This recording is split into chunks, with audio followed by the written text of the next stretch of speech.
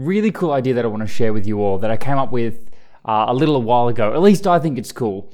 So when updating records, there's usually a lot of complexity around this, where you need to basically prepare the form, so pre-fill the form. And this is often easier when you've got a stronger tie to the backend. So if you're using a templating language, so something like Laravel, where there's kind of a strong tie to the backend, it's quite easy because when you render the page, often the rendering of the page is pre-filling the form for you. But when you've got a separation between the front end and the back end, that's where it can be a little bit more complicated, because when you want to set up that form, first you have to get the current record and then pre-fill the form with that record.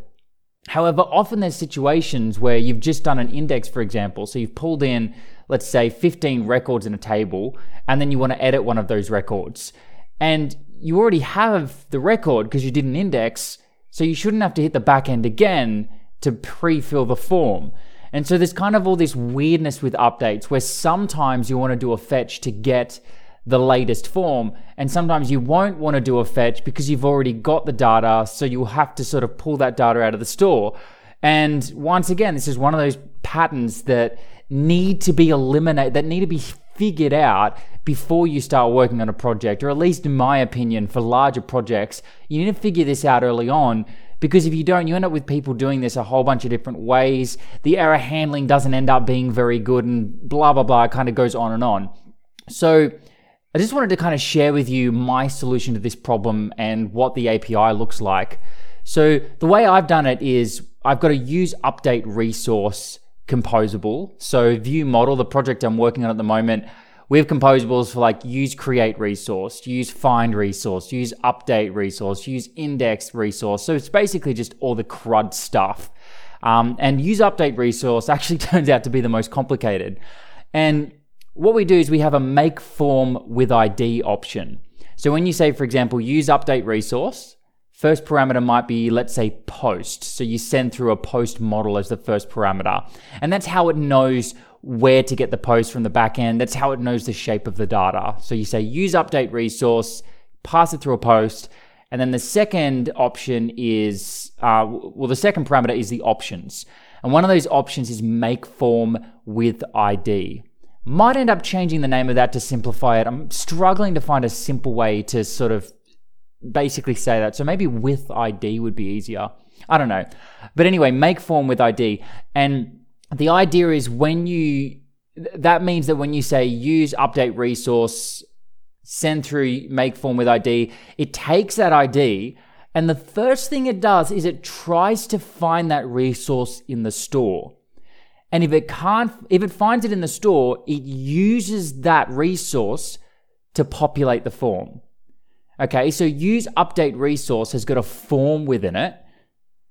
If you set make form with ID equal to an ID, and that's a maybe computed ref, or it's called something different now. Maybe ref or getter, I think they call it now. Anyway, the point is that could be a raw value, like a raw ID. It could be a computed ID. It could be a ref of an ID. Whatever, you pass through make form with ID, searches through the store to try and find that record, and if it does, populates a form that you can then use. So it's really easy. The API for this is really, really simple. Then the other thing is if it doesn't find it in the store, then it goes and fetches it from the back end and populates the form with the ID it finds from the back end. So this means that we're ready for two scenarios. One scenario, which is a common one, is that you're indexing a bunch of records in a table, for example. Click on an edit button, and then make form with ID gets hit because let's say you get a dialog that pops up and that's got the use update resource composable in it. And it goes, oh, I just found this record in the store. Therefore, I'm going to populate the form for you with the record I found in the store. The other situation is an update page where the user might be refreshing the page.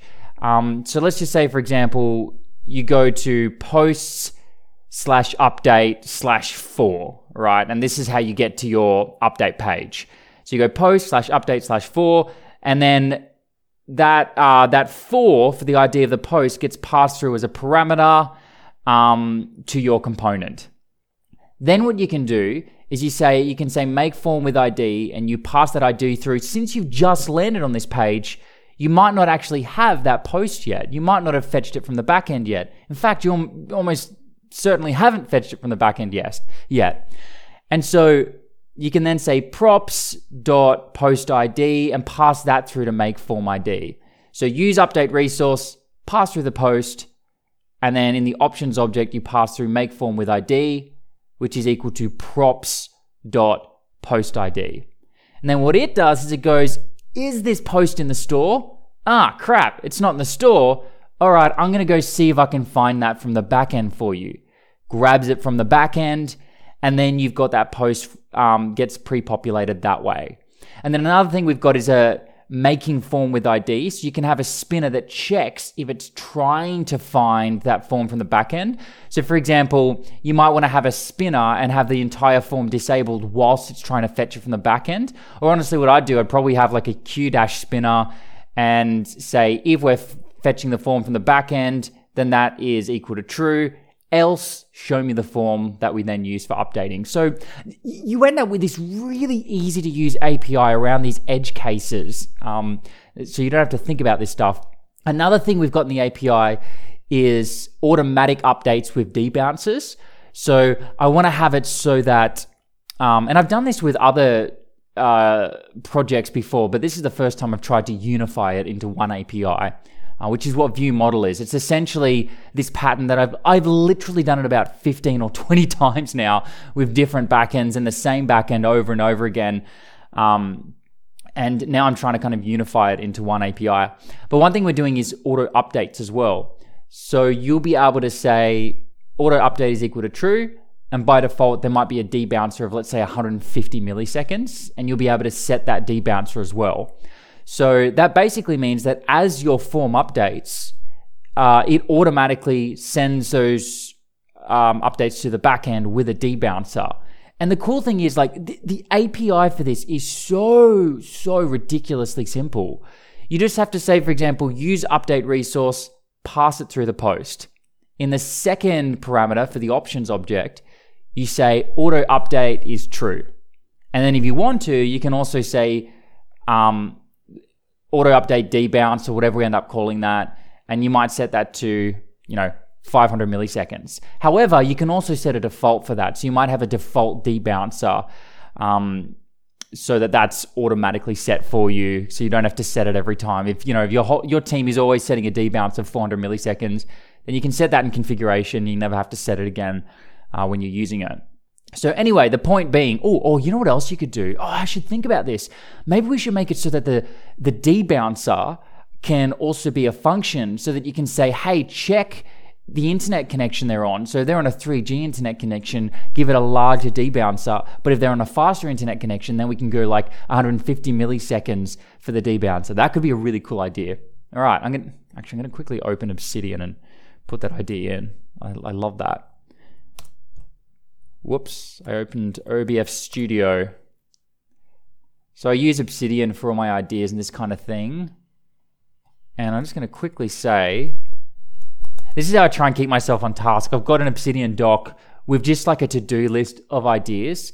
And I'm just going through them one at a time, checking them through. And then every idea gets a test as well. So now that I'm writing down this idea, which was like, what do we call it?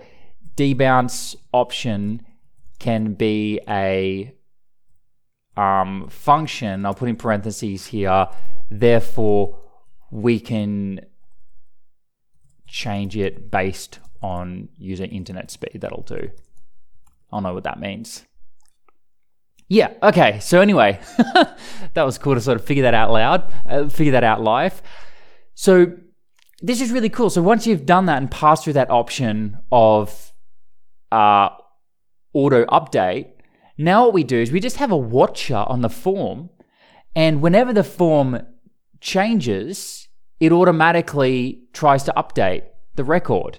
And that's all happening behind the scenes for you. So you can literally just say auto update true, model that form, and that's it. You've got an auto updating form. I mean, how cool is that? The amount of code that you can delete when you just, you keep just smashing out these patterns. Every time you see them, you go, I don't want to have to write all that again. And so you just keep hitting them over and over and over again and trying to solve them by pushing them into composables. By the way, just kind of a word of warning here. Oh man, I can see that my audio is sort of peaking. So I'm going to try and readjust my headphones. I get a bit excited. So one thing to watch out in these situations is going overboard early on with trying to make your code as dry as possible. So I'm building this project after repeating this pattern about 15 times. Usually my rule is probably about 4 or 5 times before I feel like I have the confidence and the understanding and the breadth of knowledge to build out an API for something. But the reason I waited so long to do something like VueModel is that there's so many edge cases and so much complexity around dealing with a backend API, and trying to unify that API across different kinds of backends. You just kind of need to have quite a breadth of knowledge before you can try and tackle that problem. And if you try and tackle that problem and abstract everything too aggressively from the beginning, you often find that you code yourself into a corner.